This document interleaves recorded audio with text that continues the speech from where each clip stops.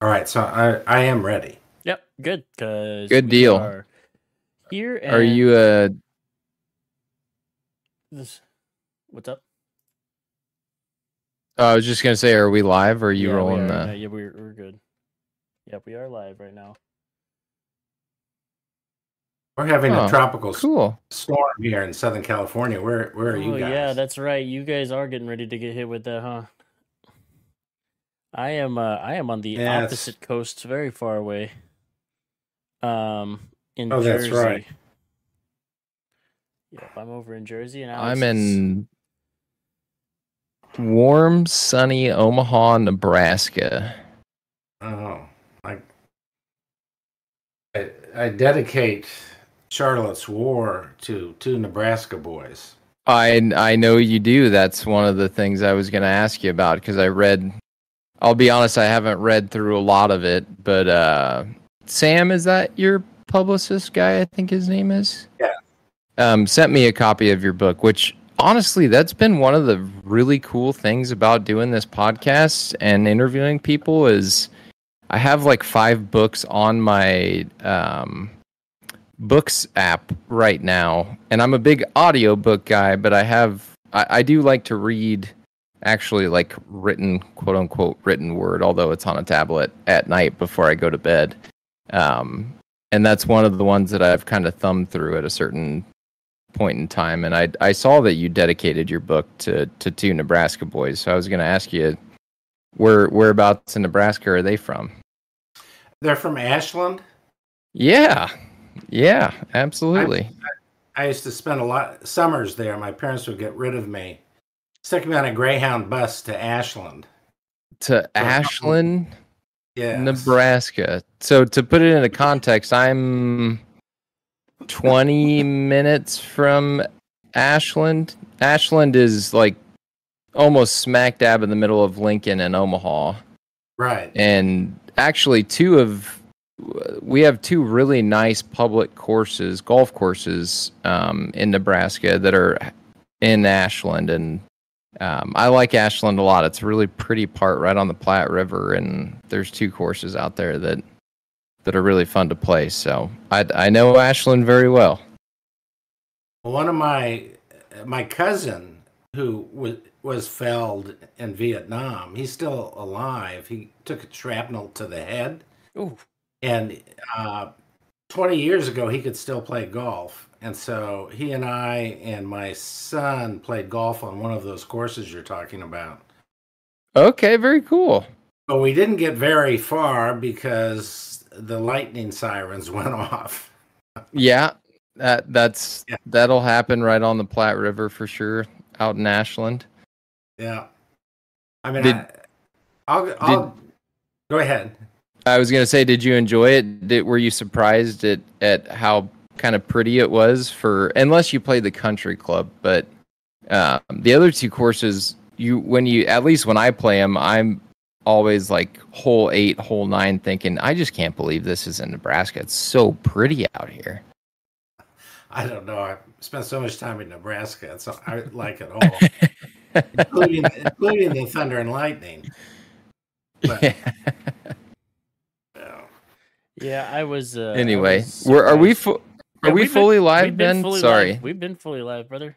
Okay, I was just been. I figured, yeah.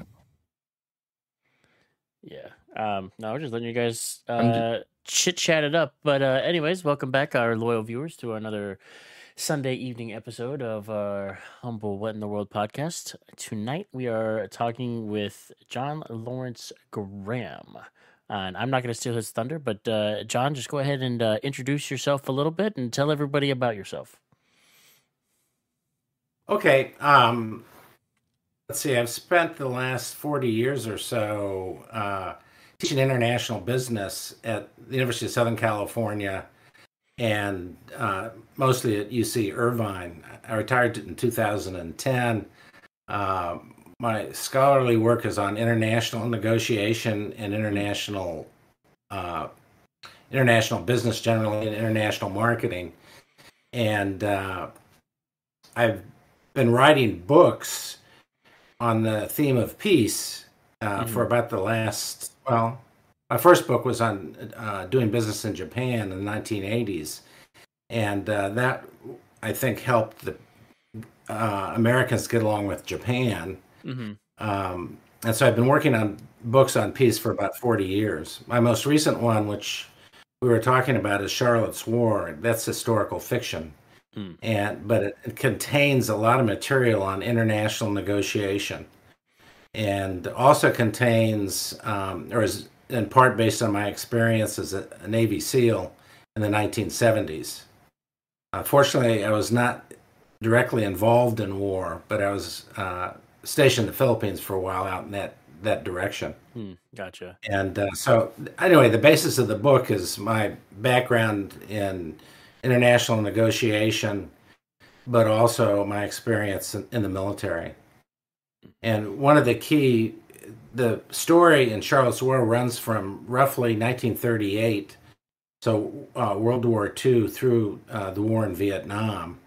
And the main character, Charlotte, and her extended family are deeply involved in all three wars, and that's what the book's about. So that's kind of the quick background. Okay. Well, that sound. Now I'm gonna have to get a hold of a copy of your book because I'm a big history nerd. I love history, so I'm gonna have to get a copy of that book and get back to reading. I haven't read a book in forever, but that one sounds super interesting. Kind of right up my alley. It's about to come out in audio format too. A little bit late with that.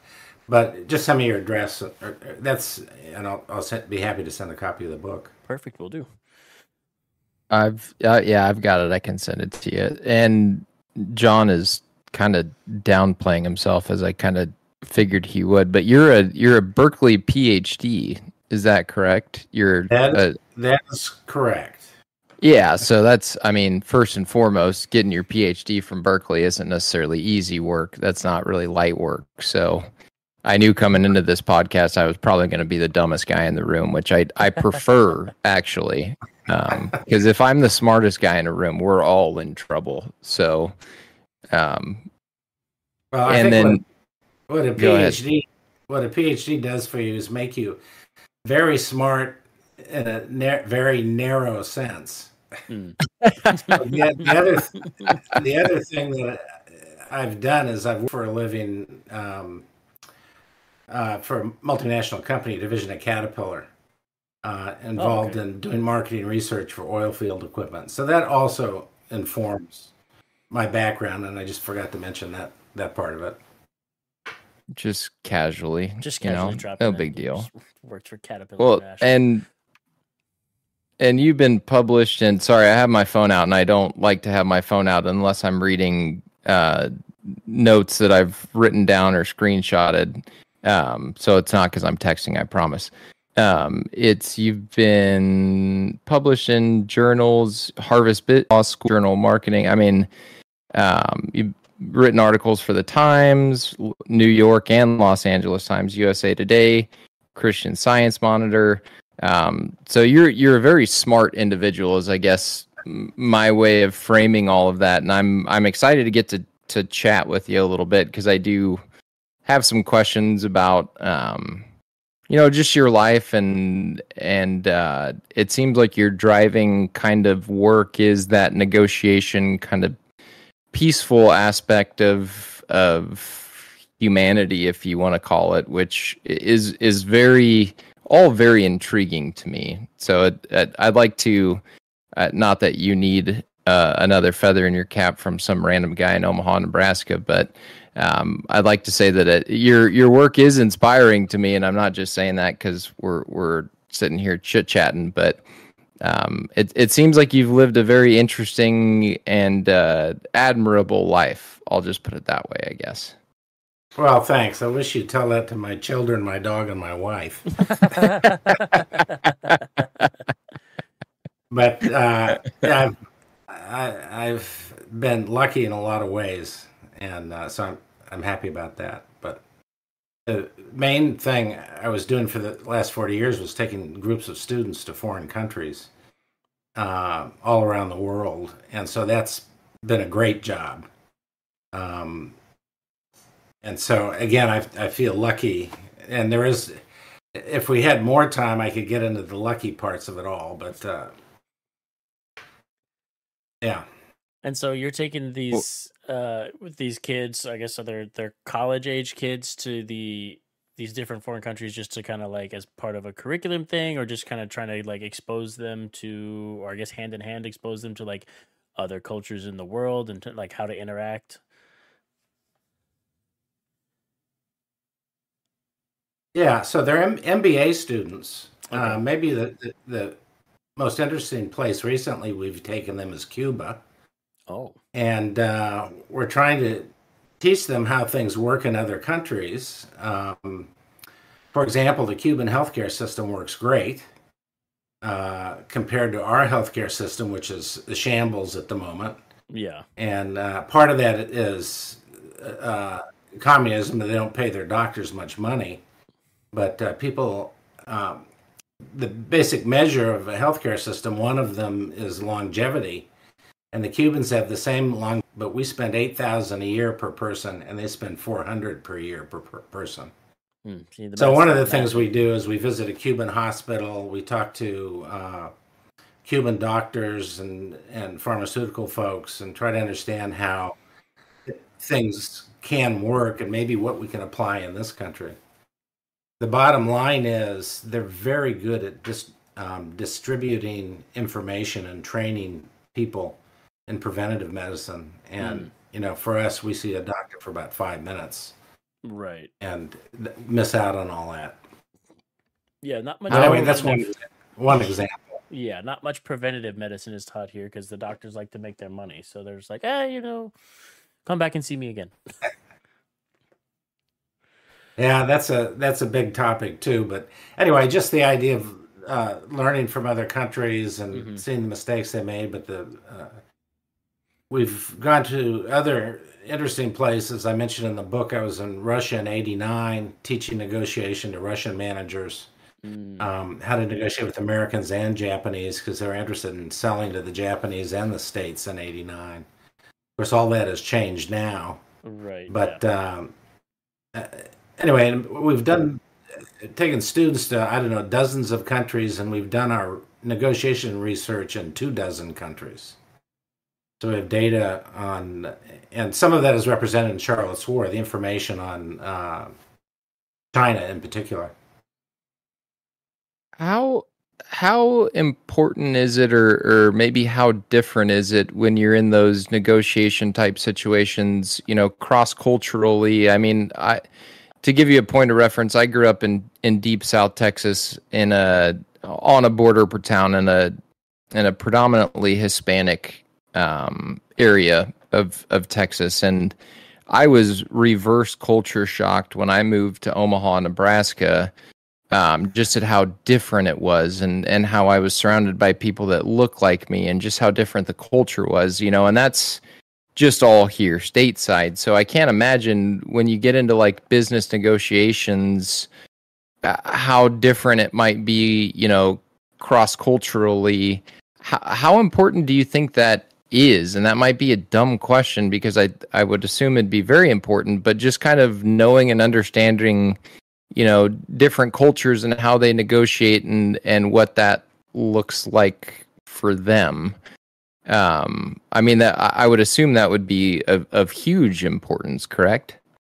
Sure. One of the main ways that countries or people in different countries learn about each other is through commerce. And so I basically studied business negotiation. For my dissertation at Berkeley, we compared how Japanese and Americans negotiate. We had them play a negotiation game we videotaped, and then I sat with both the Japanese and Americans and asked them to explain what was going on. So my favorite example, which turned out to be very popular for Ford Motor Company in their negotiations with the Japanese, is... and I'll ask you guys the question: what do you suppose the typical Japanese response is to an unacceptable offer? Ben, I'll let you answer first. The typical Japanese response to an unacceptable offer. Oh, yeah. I'm trying to piece together the little bit I know of Japanese culture. I would say... Let me take a stab in the dark while you think, Ben. Yeah, go you ahead. Can think about it more. My stab in the dark guess would be a response that would be translated somewhat as such, but maybe not exactly literal, to something like "go die," something in that vein. No, it's silence. No, it's just silence. So to say, my stab in the dark was just going to be something along the lines of some respectful disagreement, because they are very respectful people. They're very big on respect and honor. So yes. So that was a better guess. Yeah. Thanks, Sean. So they that was good. They just sit in silence if it's disagreeable. Interesting. Go ahead. Oh no, I was just saying. So they just sit in silence if they find an offer unacceptable. So that's got to make sometimes negotiation a little bit awkward. And silence makes Americans crazy. Oh no, yeah, we hate it because for us, you make the offer. Obviously, they don't like the offer, and so then now you're just sitting in this awkward silence because you're just like, what are they thinking? Well, they already told you what they're thinking by not saying anything. Yeah, they don't. The silence doesn't persist if there's an American involved, because we Americans hate silence. Particularly in your business, dead air. You have that expression, right? But the Japanese just start when they're negotiating with Americans. The goal is keep the Americans talking.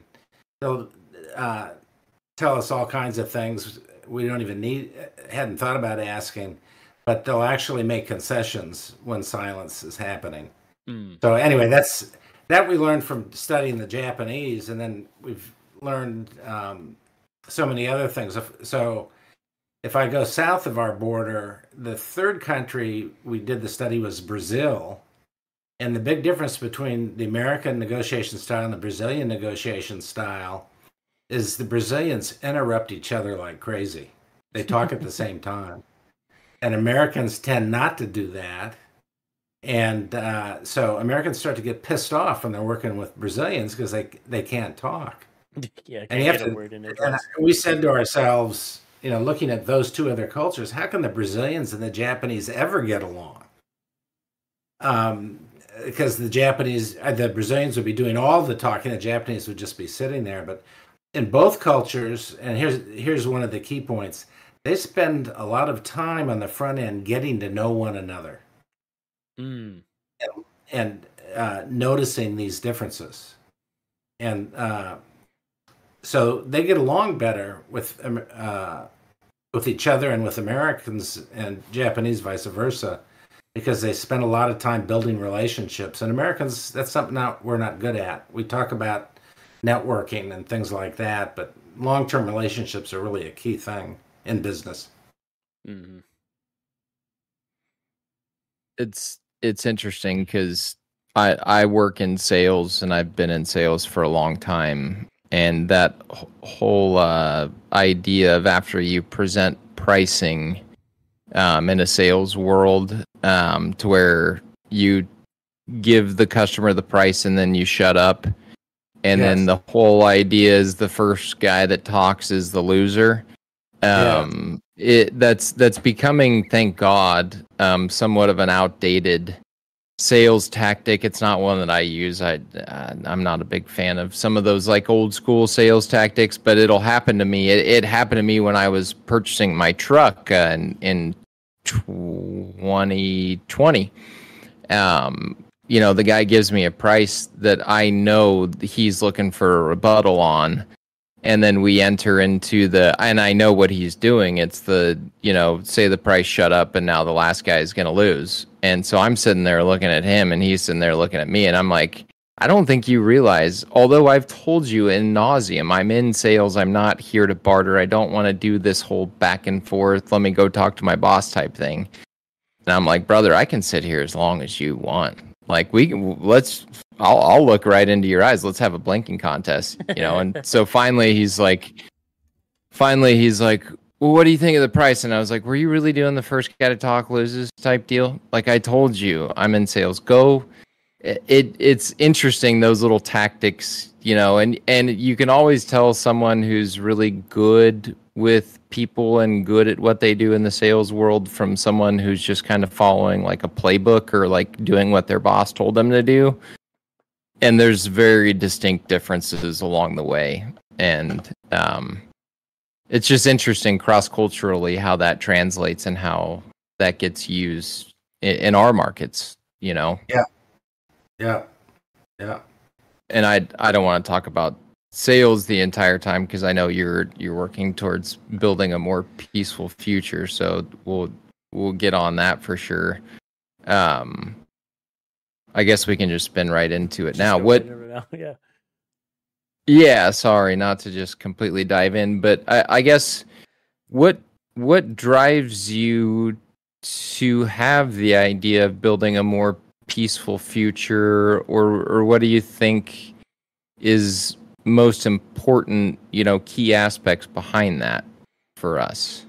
Well, part of it is very deep. So I'm one of 5 kids, and I was in the middle. And my mom, whose name is Charlotte, was a tough mother, and so I was always trying to keep peace with them, particularly my sisters and my mom, as a kid. And so that's part of it.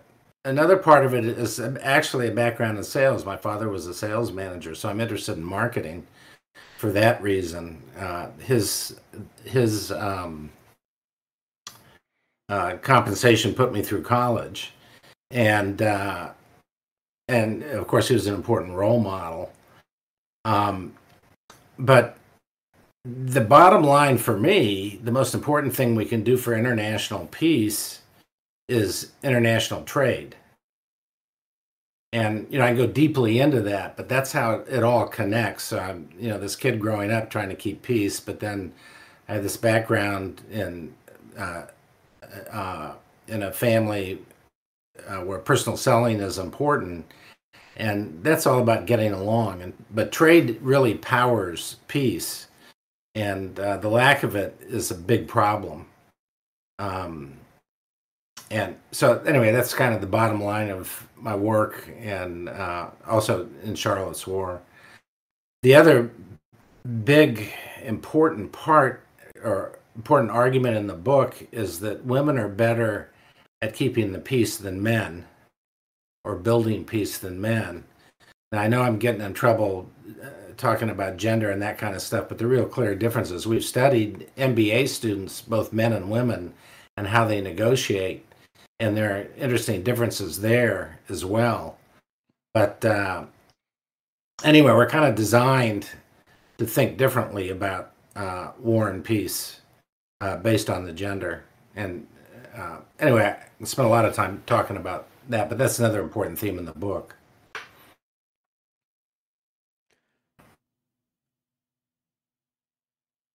Go ahead, Ben. I didn't know if you were gonna. No, you're good. talk. It looked like you had. I'm trying to work it out. So like you can go ahead. I'm gonna string this together in my brain and then ask the question.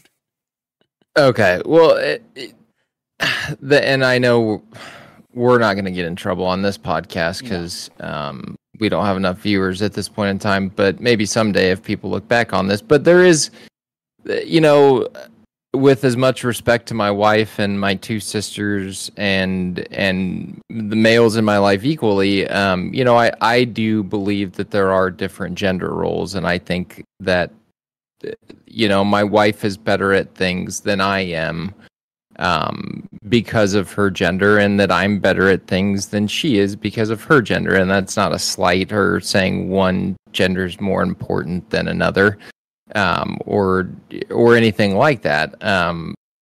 But it is, especially with the sales background, it is interesting in having firsthand experience, with one particular culture, obviously, but how different it is, business practices, just the mindset of a male versus a female, and they're both equally important.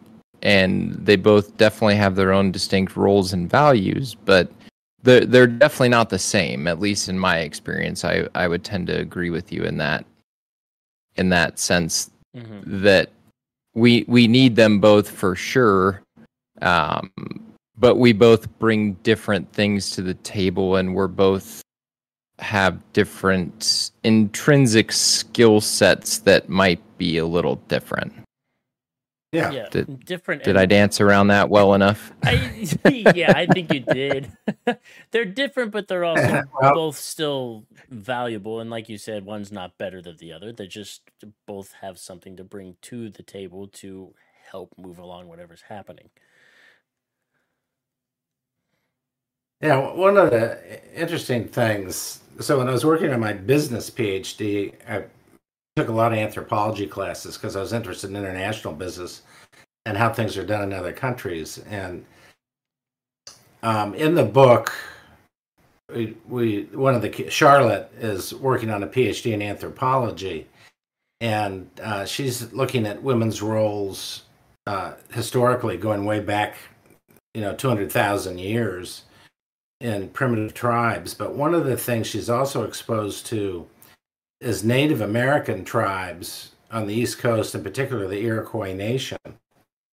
And if you look at the rules the Iroquois Nation had before Europeans arrived, the women were in charge of making decisions about going to war. Mm-hmm. The males did the war, but the women, they had to have the women's permission, kind of the women's council in the tribe. That's a really interesting difference. And there are other cultures where that are matriarchal like that. Yeah. But anyway, Charlotte talks about that, and it's interesting, and that by itself is a whole big topic. But it's not just me saying that women are important in building peace. Steven Pinker's a psychologist at Harvard, and he wrote a book, one of my favorite books, called better angels of our nature. And in it, he gives us a lot of hope. One of the things he says is we're now living in a great peace. We don't notice it because the headlines are all about killings and war and within the United States and all the violence. And so if you pay attention to the headlines, you don't see it. But if you look at the trend lines, and historically, right now it's very peaceful in the world. And he gives 4 explanations for why that's so. One is rule of law. So we have laws that say you can't murder your neighbor, where, 1,000 years ago, I guess that wasn't such a problem. Rule of reason. Had the Japanese known about the extent of our industrial productive capacity, they probably would not have attacked us in World War II. But they didn't know. So if you have good information, that also would prevent it. The third one is rule of women. So what he found in his research was when women were higher up in government, their countries tended not to fight so much. And then the fourth reason is the one I really like. Countries that trade tend not to fight. And so international trade is important for building peace. And I argue that works in 3 ways. One is when you have trade, you learn across countries, you learn a lot more about each other and each other's culture through the interaction.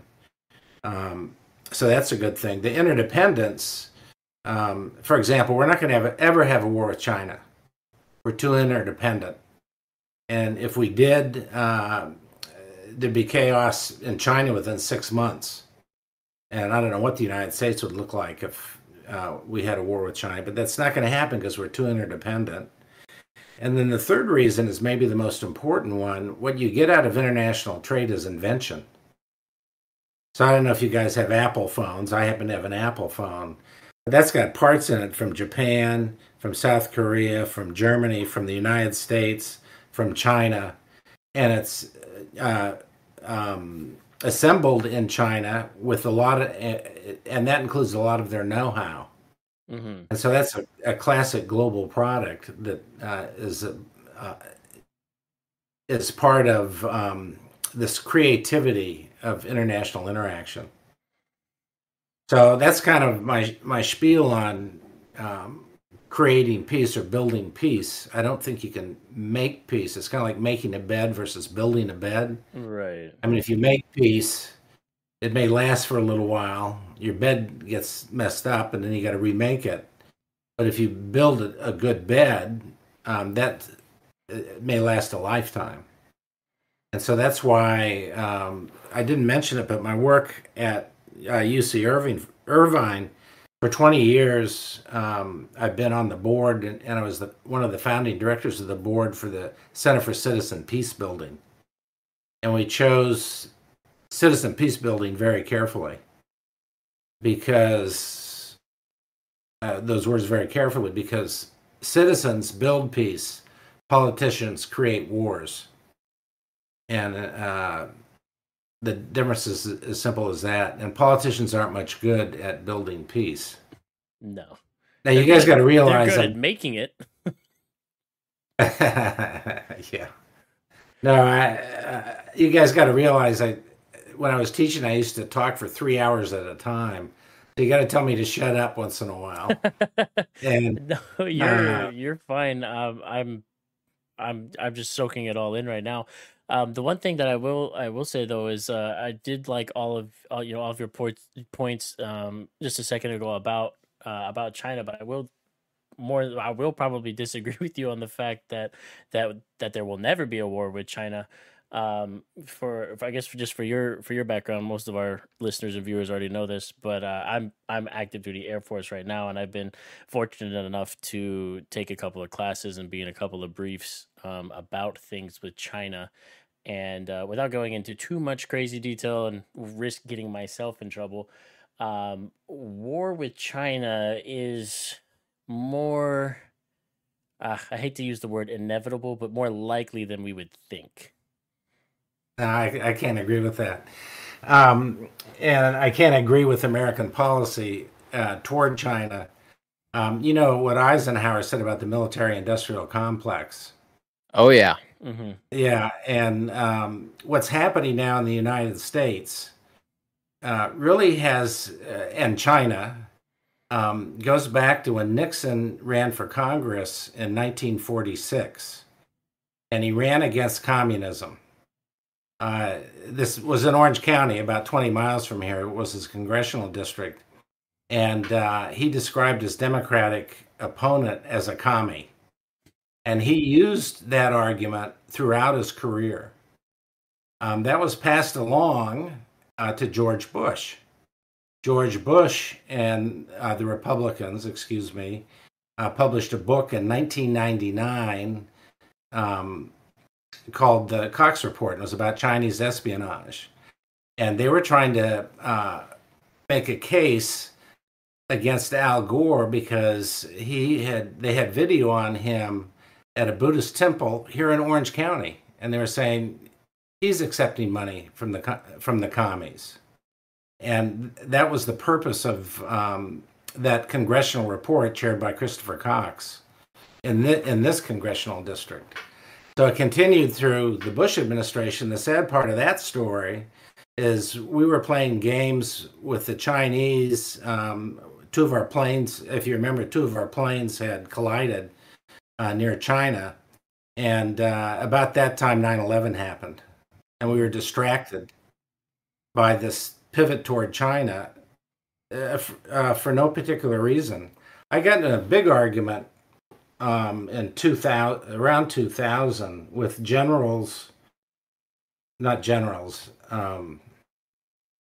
officers in the Marines at Camp Pendleton. Because that was when the pivot toward China was just getting started. And I was trying to get a commercial airport built at Camp Pendleton. I'm still trying to do that. I have a website, pendletonx.org, if you guys are interested in looking at it. But the argument was, is China a threat? And China's not a threat. Never has been. They hardly go outside their borders. I mean, you could argue about Tibet or Taiwan, but their major problem for China for the last thousands of years is internal, trying to manage the domestic population. And, it's just not going to happen. They can't afford it. We can't afford it. And what we should be talking about is not, and I appreciate your service. Yeah, don't worry. Yeah, I appreciate that. But what we ought to be talking about is our common problems. The planet is on fire right now. Mm-hmm. This, and you guys know this.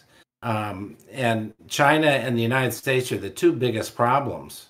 We're getting a little bit better, but our carbon footprint in this country and China, those are the two worst. And we should be collaborating on that, trying to fix that. The other huge common problem we have, and the one that's really affecting your everyday lives and my everyday lives right now, is managing elderly folks in this country and in China. If you look at a population pyramid, and I have a book on multi-generational living, the third edition is coming out around the first of the year. But the baby boom generation is crushing American systems right now, pension systems and healthcare systems. And, this two scariest headlines I've heard on this topic. One is, I think it was from the Washington Post. It was saying American seniors flooding homeless shelters. That doesn't work, because homeless shelters aren't built to handle elders. They're not built for senior care, Yeah. The other creepy headline for me, and I'm an old guy, but I studied marketing and marketing forecasts, and the company that makes adult diapers is forecasting doubling of their business in the next decade, and they're just looking at the population. So that sounds awful. But China has a worse problem because of their one China policy. And by the way, Russia has a really bad problem related to the distribution of their population. So we ought to be talking about how can we help each other get through these problems, not, let's fight a war. That'll fix everything.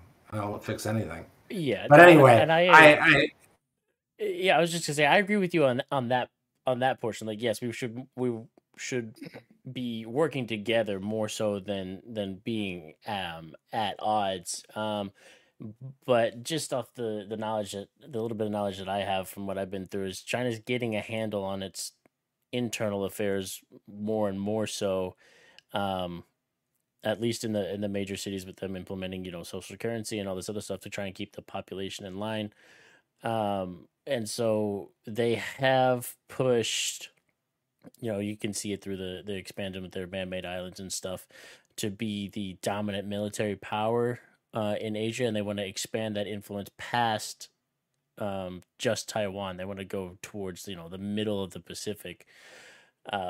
So there's been a lot of talks. The president of China, Xi Jinping, has pushed that they'll start that push even more so within the next 5 years and stuff. And it's, I don't know, just from where I'm sitting, I think that it's unfortunate but inevitable that there will be a war with China soon. Yeah, no, I can't agree with that. And part of the problem here is you accurately described the Chinese ambitions, but they're just imitating the United States. They are, but I think they've got we have a huge presence in that part of the world, and anyway, this is a super important issue, the relationship with China, and both Biden, Trump particularly, wrecked a very good relationship, and Biden hasn't tried to fix it. And I'm pissed off at both of them. And I'm pissed off at the government generally for a bunch of reasons. But this... Welcome to the club, friend. Yeah, we're both not super happy with the government. So Trump was, claiming the Chinese communists. They aren't even communist anymore. I don't know if you've been to Shanghai, but there's a lot of free enterprise going on. Anyway, this is a hugely important topic. I could spend a lot of time, but I have a book on China. It came out in 2008. It's called China Now. It's about how China is an opportunity for American companies. My colleague, who you probably have heard of, Peter Navarro, who was Trump's advisor about China, published a book at exactly the same time with exactly the opposite point. He was making the point that you're making. In fact, I have a copy. I can't show it to you. I have a copy of his book because I'm going to work on another book on this topic, this long history of using communism as in fear-mongering. And anyway, Navarro, I told Peter, we were on the same faculty for 25 years. This is before he went to the Trump administration. I told Peter, this is great, Peter. We completely disagree about China. We can do seminars together and both sell a lot of books. And it'll be really interesting. And he refused because he really didn't know a lot about China. And, I just this is a really sore subject for me. And the U.S. government from the top is making a major error and compounding the problem. And the politicians, you're right in one sense, okay? The politicians can cause wars. But the politicians need to get out of the way and let trade happen and let commerce happen. And I think that's the way to manage this. But you're right. Certainly Trump could cause a war if he gets reelected. Anyway.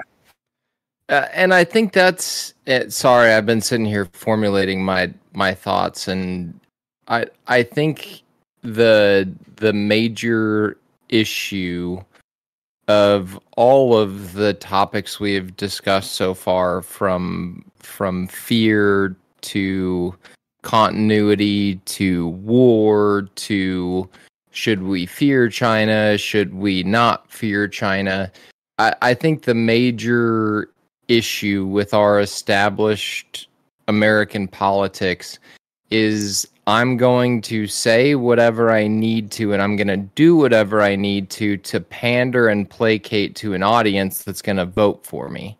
So whether or not what I'm saying or what I'm preaching is true or not, maybe it's true, maybe I'm kind of, taking bits and pieces here and there and using them how I want to. Yeah, that's a huge issue with our established two-party political system at this point in time, and that's frustrating from the sense of, and I've said on this podcast time and time again, I would more so lean right, and I know the whole right centrist ideal is oh well, then you don't really believe in anything, at this particular time in our political climate. But at the same time, I feel like that's where, and it doesn't matter if you're left leaning, central leaning, it really doesn't matter. Most people really want the same thing at the end of the day, and that's to have a culture, a civilization where we can all agree that we all want what's best for each other. So how do we get there? But when you and you mentioned the military-industrial complex and the warnings that we were supposed to heed going into that after speeches given by presidents on their way out, it's really frustrating to be on the receiving end of all of these headlines and news topics, and you should fear this person or this demographic because X, Y, and Z, or oh no, you should really give your money to this person or this demographic because X, Y, and Z. People just kind of want a true north at this point in time, and we don't really have anywhere to look. I shouldn't say anywhere, because there are people out there doing really good work, and people I tend to follow, especially on social media, who speak about topics such as this that I do trust and that I do think have that true best interest at heart of just simply spreading good, actual true information.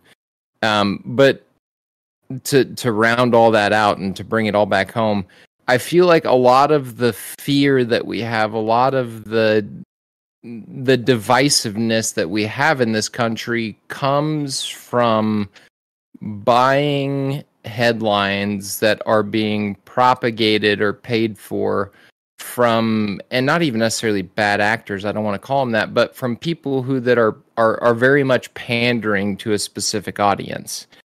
And that is frustrating as all hell for me. That's a big reason why this podcast is what it is now, is because we were living, especially in COVID times, and we don't have to get into all the politics and politicalness of all COVID and all that crap. I really don't want to. But it seems like we live in such divisive times because it is hard to find a true north of information in our particular culture, and I don't have the answer for it. I don't know what the answer is to make that better, but what I do know is something's got to get better, or else it's going to continue to get worse, and the fear and divisive times that we live in are going to continue to get worse. I mean, really broad statement. There are a lot of words to digest, but would you essentially agree with that? Do you think that's where a lot of that fear comes from? That fear mongering, pandering, we have to be better at it at a national level. I assume you would agree, but I'll let you talk now. Sorry, I'll shut up. No, that's okay.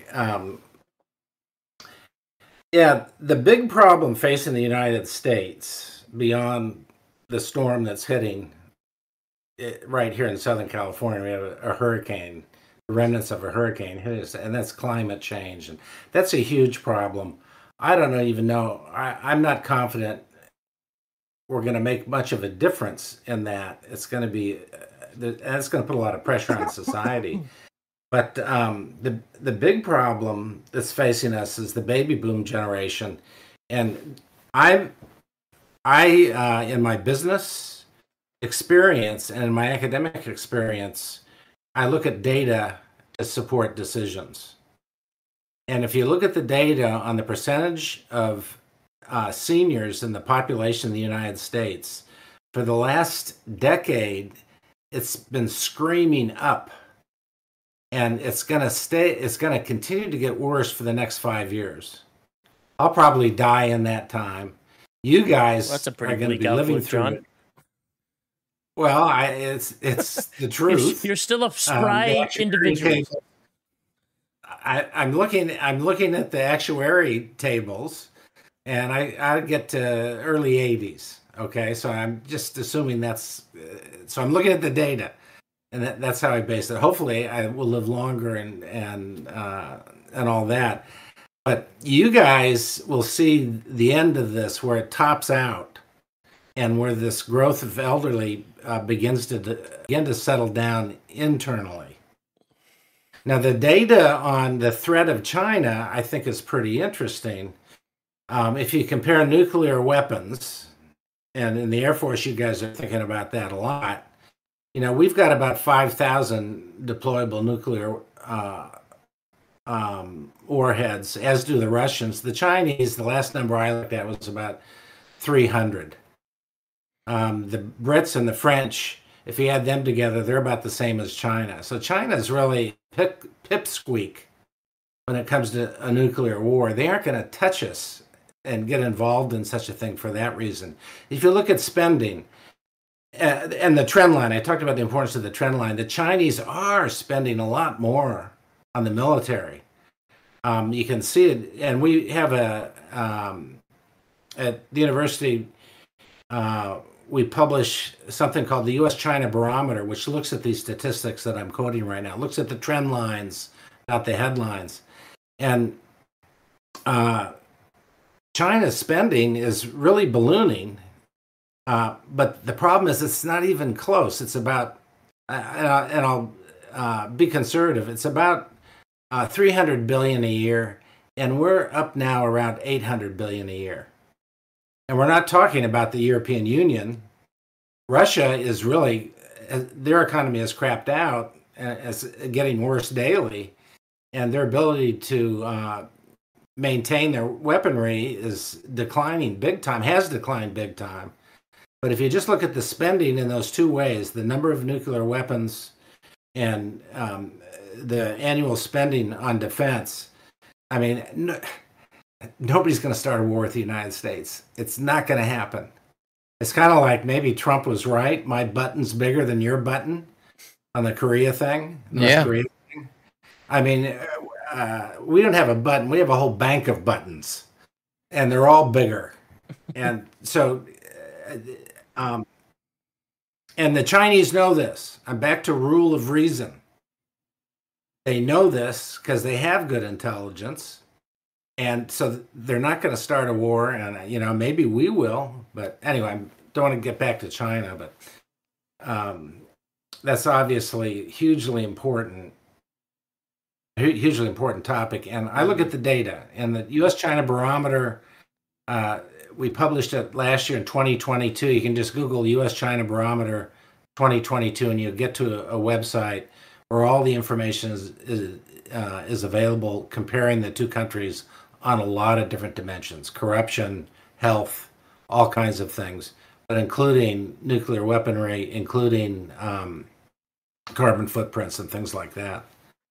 Well, I think that's what makes United States leaders, especially in government positions, branches of the services positions, nervous when you look at like such a wildcat like Putin, who there's been talks that he has cancer and that he's terminal and that he's, trying to make all these wild card moves, towards the end of his reign.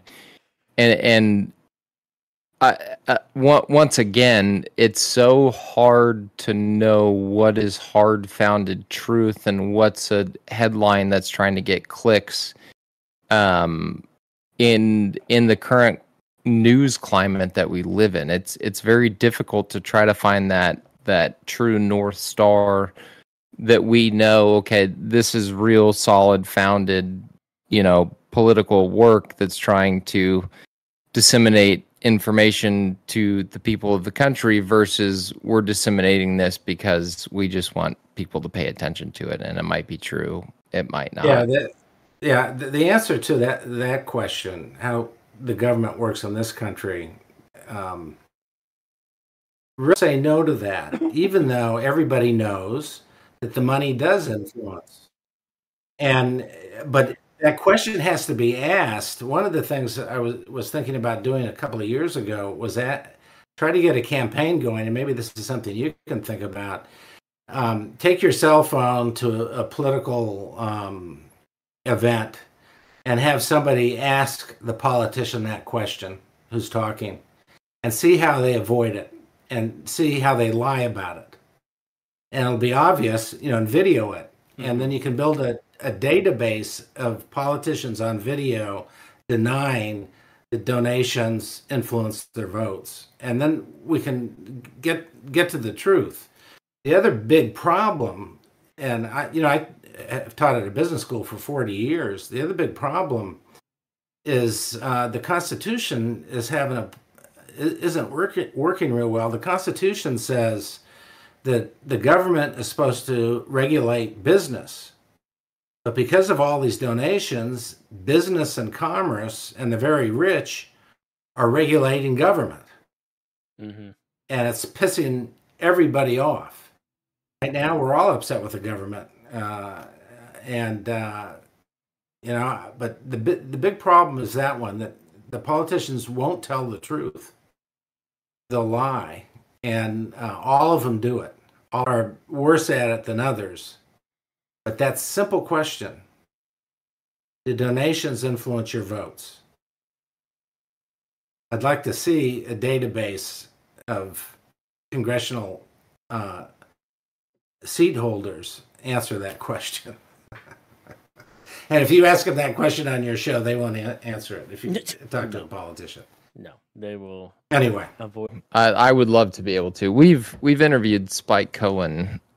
He was the vice president for the Libertarian cast that we've been able to get interviewing any of those high level political people. But I would love to. Vivek Ramaswamy, I think is his name. Is he the one that was just on Tucker he's the Carlson closest not so long person ago? to a real. He's been on Tucker Carlson. He's been on Rogan. He's been on Jordan Peterson's podcast. He's been on a handful of podcasts. He's the most realistic person that I think. And again, it could be a huge act. I don't know. My guy might just be a good actor, but I don't know a whole lot about him to stake my claim in him or whatever, however you want to say it. But he seems like one that is at least a little bit more human-like when discussing these types of issues and being a little bit more level-headed, rather than just, even Donald Trump or, DeSantis is another one. Like these established politicians, and I had a lot of hope for Trump, quite honestly, to be as transparent as possible when he came into presidency about like the whole drain the swamp thing. Again, very tempered expectations. I've yet in my life to see a politician preach a foundation and a set of expectations in their candidacy and then live up to those expectations in their actual term of presidency. I've yet to see that. All I've seen so far in my 34 years of life is someone run for president saying, I'm going to do X, Y, and Z. See, Ben, what are you doing? And the whole... honestly, Trump is what kind of turned me on to politics in a sense of like a lot of people are really riled up about this. So I'm going to start kind of paying attention to see. I'll never understand how it all works intrinsically, but I have a lot better idea and understanding of how it works now. all these years later. But it just never ceases to amaze me how the candidacy promises never live to their full fruition. And you end up with a population of very frustrated people. And then people are surprised as to why the population is so frustrated. And it's on this. It's just a very frustrating situation from start to finish. I feel like for individuals such as us three sitting here. Yeah. Well, I certainly agree. And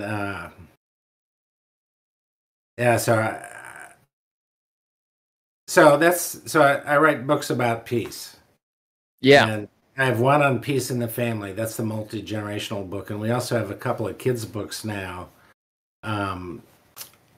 which are trying to bring the grandparents and grandkids. I have a book on drug policy. And that's the idea there is to bring peace to the streets so we aren't killing each other with stupid drug policies. I have books on negotiation with Chinese, with Americans, with people from all over the world. One of my most important books is on inventive negotiation. That topic is embedded in Charlotte's War. Charlotte is a big advocate of that idea. And and then our textbook on international marketing builds peace with international trade.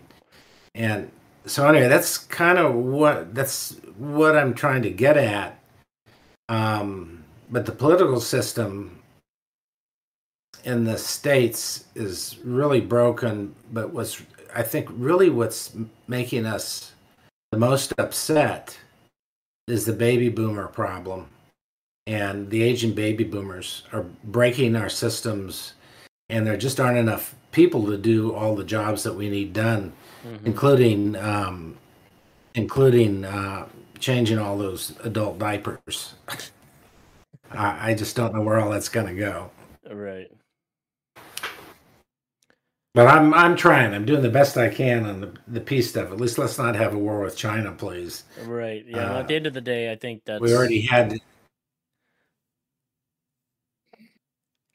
Charlotte, just real quick. Charlotte's War is all about the insanity of the war in Vietnam and how we got into that and all the lying that went on. I don't know who was the worst liar. It may have been Johnson, but Nixon was also awful. Yeah. And those two caused a lot of American deaths because of their lies. And anyway, that's documented in Charlotte's War. I'm doing my personal selling here and selling the book, but it's about an extended family. There's love and romance and humor in it, but there's also politics and history. And the politics and history affect that family, that fictional family. And it's really in the tradition of Herman Wouk's books. War and Remembrance is one of my favorite books. And he said at the end of War and Remembrance, as a culture or as a race, he said, well, maybe I can just read it. Maybe this is a good way to close. There you go. As the race has my glaucoma's fitting in here. As the race has outgrown human sacrifice, human slavery, and dueling, it has to outgrow war. And we're very close to that. And, I had made a long list of mistakes that countries have made invading other countries. But I'm hoping that this the invasion of Ukraine by Russia is the last spasm of international warfare. And I think we have a chance, once we get past that, to start building peace among the countries, because invasions don't work anymore. The Chinese could invade Taiwan. They'd probably wreck it, because that would be an interesting fight, because the Taiwanese have so many weapons. But anyway, we're on the verge of this great peace internationally, and that's a good thing. And that gives us an opportunity to focus on the bigger problems, the global problems like population distribution and migration, and of course, carbon footprint. I agree with you. I hope to all hopes that this flare up between Russia and Ukraine will be the last type of invasion, traditional type war system. And I know that there will be, we're already supposedly living in the past of boots on the ground type warfare. Yeah.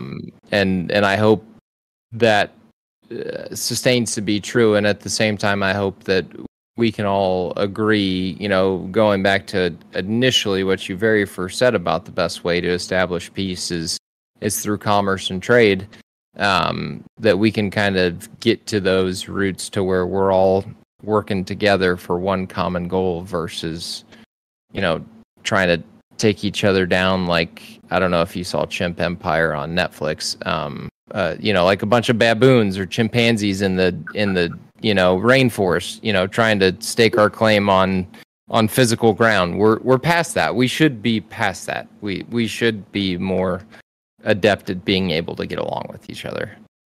Maybe we could be like bonobos. There you go. There's the bonobos. Yep, exactly. That's and again, I don't want to derail this conversation, but it's interesting watching the behaviors of chimpanzees, which we share, 99% of very similar DNA. I'm not a scientist, I don't know that, but that's just what they said in the documentary. But they do have very people-like qualities, and you watch them battle for these territories in certain parts of the jungle, and it's like, yeah, we're not so different. We're really not so different. And we should really be smarter than them because, we can kind of hash these things out, but so it is. Yeah. We can look at data. Yeah. That's, the politicians are saying this X, Y, and Z, and the question is, okay, so where's the data associated with that? And anyway. More data-driven thinking would be better for all of us. I don't think anybody can disagree with that. But yeah. Well, John, I thank you for coming on tonight and providing the fresh perspective on how to attain peace on a global scale, and just sharing a little bit about your life and your work. I do appreciate it very much. And Alex and I say this every time, but we're not just saying that as podcast people, as something that we are supposed to say to our guests. We do appreciate each and every one of you that take your time out of your day to come and chat with us. So we do truly appreciate it. Sure. And if you can post the website, the book website that covers all these books. Yep. It's grahamsbooks.com. Yep, I will have it in the description below our YouTube live video, and it'll definitely go into the show notes for when Alex posts all of that later on. Is there anywhere else you want people to find you, John, other than the website? I have the website, and we'll obviously post links to your books and to your website. I don't know if you had a Twitter or any of that. I don't. Social media. No social media. But, Amazon is good. I have a website associated with the university. My nonfiction books are under John Graham, and then my fiction is under J. Lawrence Graham. I try to distinguish between the two in that way. But they're all on the website, grahamsbooks.com. I think you're muted, Ben. Yep, it is. I was. My keyboard's pretty clicky clacky. I didn't want to put that in there. But yeah, we'll definitely have all the links to every way that we can, send people to support you and the work and the books that you've written for sure. Yeah, and if you want to talk about more stuff another time, I'm happy to do that too. For sure, we will definitely. I would love to have you back on another time. I feel like my brain just got a little bit of a workout.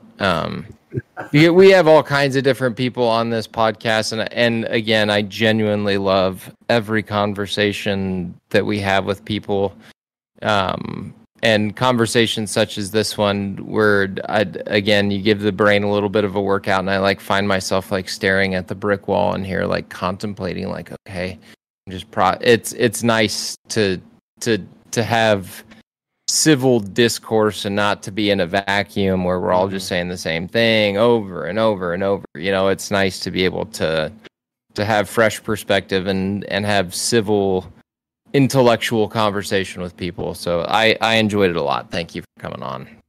Okay, and I hope you get a hole-in-one next time you play golf. Hey, we're all out here striving for that. I've been not still close, chasing it. Still don't have one, but maybe one of these days. Maybe next time you see me. Maybe by the time I retire and play golf for the rest of my life. Okay. But anyway, thanks for coming on, John. We'll definitely talk to you later. Okay, and if you have any questions, you've got my email. I appreciate the communication and getting me squared away on Discord and all that. Oh yeah, but and your patience. But anyway, thanks so much for doing what you guys are doing, spreading the word, and I just appreciate it immensely. Yeah, well, we appreciate you, John. Thank you for that. We'll definitely be talking to you in the future. Great. Bye-bye. All right, we'll see you. All right, guys. Well, that wraps up another week's episode. Thanks for sticking it out with us. Next week that was fun. It was a good one. It really had me staring at the wall, like you said, for a little while. They're trying to put some thoughts together. I definitely wasn't as talkative as I normally am because I was busy doing mental gymnastics. I always feel bad when I'm looking away from the camera because I'm like, I don't want people to think I'm staring at something off over here. But anytime I'm looking away from the camera, I'm always gathering my thoughts. Okay, again, the framework for this conversation coming in, throw those notes away because now I'm just trying to process and have intellectual conversation, which was really cool. I like that a lot. So for sure, great discussion. Yep. Next week we have a guest on, and then after that we have no guests lined up after next week, not yet anyway. So for those of you out there, if you would like to be on the podcast, please let us know. Our social media handles are at the end screen here. It'll be up in a minute. Or you can find us at I think the email address is whatindaworld at gmail.com. So you can definitely shoot us an email if you would like to be on the podcast, and we can work that out. But we'll have a guest. It's what in the DA world podcast at gmail.com. Correct. I don't remember if we had the podcast portion in there or not. If you've made it this far listening to this episode, honestly, I'd just love to have you on. We have a few other people out there, but we do not have anything on the books. So we've got, September and on, we're pretty much open. We're open. So September 3rd, there will be no podcast. I'll actually be traveling back here from Omaha. So I'm gonna be away in a couple of weeks. I'll be on another little trip down to Arkansas and then back to Omaha again.